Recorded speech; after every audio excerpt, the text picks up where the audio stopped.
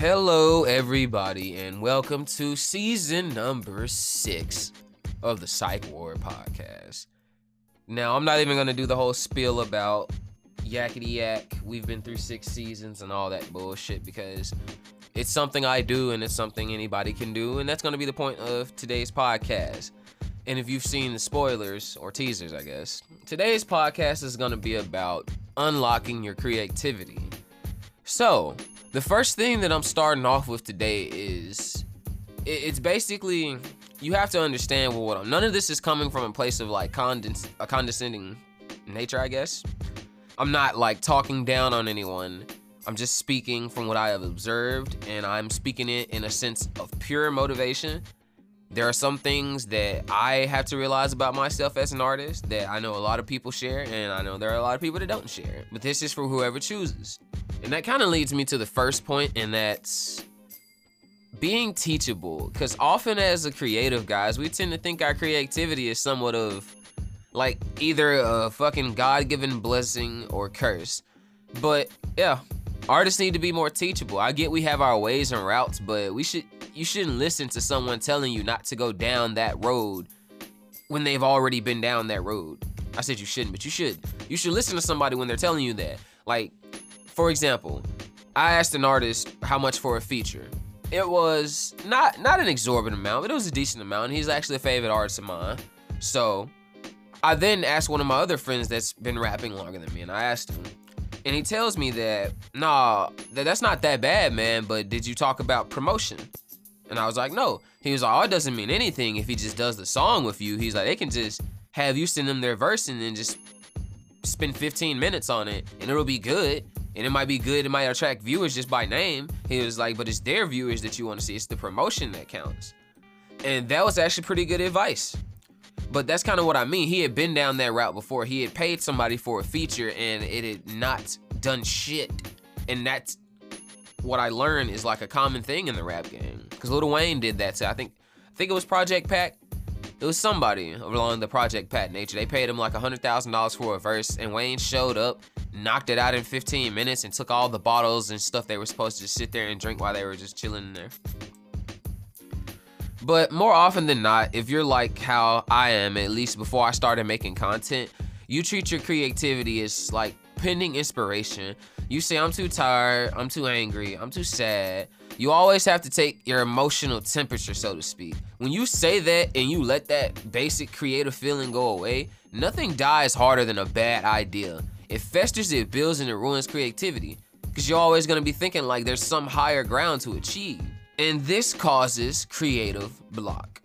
We, for some reason, tend to view our creative dreams as like not only egotistical, bruh. It's like sometimes people view it as something God or our peers, even the world, they wouldn't approve of. Thinking it is like we're going against the norm. It's counteractive. But my favorite statement, and I got this from a magic card, and it was, before my invention is something, but when it is still nothing. When you're creating something, when the only thing there is that creative spirit, that creative energy that makes you want to put things together, that makes you want to draw, that has your eyes lighting up as you see different keys going together, and you see the structure of a song coming together. So, get this, even if you aren't spiritual or religious, you can derive something from my words. Creativity is a discipline, like martial arts, like exercise, like accountability. This is real world. If you're logical and concrete, if your mindset is here, the solidness, creative energy is as natural as life, bro. Life is what? Pure energy, even in a rudimentary scientific way, bro. There's an underlying creative force I believe that we can tap into, but I don't mean it as in like something exorbitantly spiritual. Humans have created shit from the dawn of time. But if, like, not only that we tap into, that if we are not also the source of ourselves. Ancient man is always built, we've always created. When we open ourselves to creativity, we open ourselves to the energy, so to speak. Think of ideas as aliens if you want to, dude. They come and visit your brain and leave little echoes, and you start to see how ideas lead to other ideas, and boom, we got humanity and its entire exploration of arts and science. We ourselves are creations, not sure by what. You can take whatever religion, faith, or science you want, but we came from something. Science proves that spontaneous generation isn't real. Religion tells tales of old ways and old lies and all that. Being creative is giving back to the universe that created you. In life, art, love, anything, creativity fuels man. Even if you want to think about it in a shitty war sense, the arms race, it's always been happening. There's a predator versus prey race always happening. Predators are constantly, the ones with the best traits to take out and survive what they need are evolving. That's just the natural way of things. But humans, we just keep building.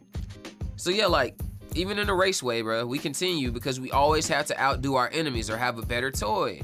And that's when it comes to cell phones and games and shit. But refusing your creative side and dreams is literally killing your nature as a human being. Did you want to be a doctor? A teacher? A lawyer? Did you want to be a singer? A ball player? Did you want to be a FedEx worker? I often wonder if this is a struggle of creative freedoms that, like, our parents, so to speak, like Gen X, but I'm a millennial. But what they went through at one point is, I always wonder, did they resign themselves to the jobs and identities that we know them in today? Or were they like us? Did they dream of like rocking millions in a crowd or fucking building giant statues and having people compliment them on their art? But what caused it exactly, I don't know. That's not today's topics, folks. We're going to be exploring unlocking creativity. Now, we're going to move on. The most common mistakes an artist can make. And when I say this, again, I'm not coming from like, I'm speaking down on you. I'm telling you like mistakes I've made and thoughts that I've had and things that I've shared with other artists that they have also relayed back to me. But how do you know when you're making these mistakes of allowing yourself to be creativity blocked? In the words of Julia Cameron, shout out to her book, The Artist's Way, because that shit is fuego. Jealousy is an excellent clue. Bruh, are there artists or creators, even people that you resent? Instances where you keep telling yourself, I gotta do better than that nigga. Only if what, bro? Only if what, sweetheart? What? If only I took my creative side seriously, I'd be better? You just might. And that's the funny part. You don't know until you try. Stop telling yourself it's too late. Stop telling yourself you don't make enough money to get everything just how you want. AKA professional when you're still gonna be nothing but an amateur compared to the biggers. The bigger people. Jesus. Biggers. Stop saying it's my ego. Stop saying you're selfish for wanting a more creative and expressive life. Stop telling yourself your dreams don't matter and that they're only dreams because you have to be more sensible. Fuck that shit. Stop telling yourself that you have to fear what your family and friends would think or what they have to say or if they think you're crazy, weird, or that you've changed. Stop telling yourself that creativity is a luxury. You don't have to be happy with that. Creativity is something you can always expand on. It's something it's a part of you. It is the things that we go out and do into the world. You are creative in love, in relationships, in everything, dude. But I'm not gonna get into that part yet. Going into creative withdrawal. But creative withdrawal is another way of saying like you're avoiding or detaching from your creative side. And I experienced this very thing. If you follow me on Instagram, if you don't, if not, 2_face985. But I said that I was struggling with taking a break creatively, and I shouldn't have really been worried at that time, cause it was only like a week and a half, 2 weeks type shit. I had some stuff stored in the vault, so I was all right. But it was just like I felt that I had something to do. It's like once I ran out of stuff in the vault, there was something more that I had to reach for, and that I wasn't attaining that. And as creators and dreamers, guys, we treat the world like a movie, and we're always building the plot, thickening it, beefing up the fucking protagonist, making them strong as hell, and doing what we always expect, a more creative and complex ending. But we do this as a way to express ourselves, and when it's you craving that moment of ingenuity, that moment is formless shaping when your art is nothing but what you intended to be. It's this exact sense like that we have to shatter. You have to shatter the concept that your creativeness is only some type of like tap that you turn on and it comes out and it runs dry sometimes. That's not how it is. You are always being creative. You're creative in the way you go to work, bro. You choose a different route. Some people do. Maybe you take the same route. Maybe you stop and talk to people. You have to think. You have to be intuitive. You have to constantly come up with ways to make your day more entertaining as a human being. Sadly, if you ain't sitting in front of the television. But in this exact way, we have to shatter the art that is our old self and sculpt anew the vision that we see. You have to treat creativity like a rubber band, guys. Okay. In this process, we see the need for improvement and we rush. You wouldn't tell yourself that I can do better, that practice makes perfect if you didn't think you needed it. But for this particular situation, I have an example. You guys ever stretched a rubber band?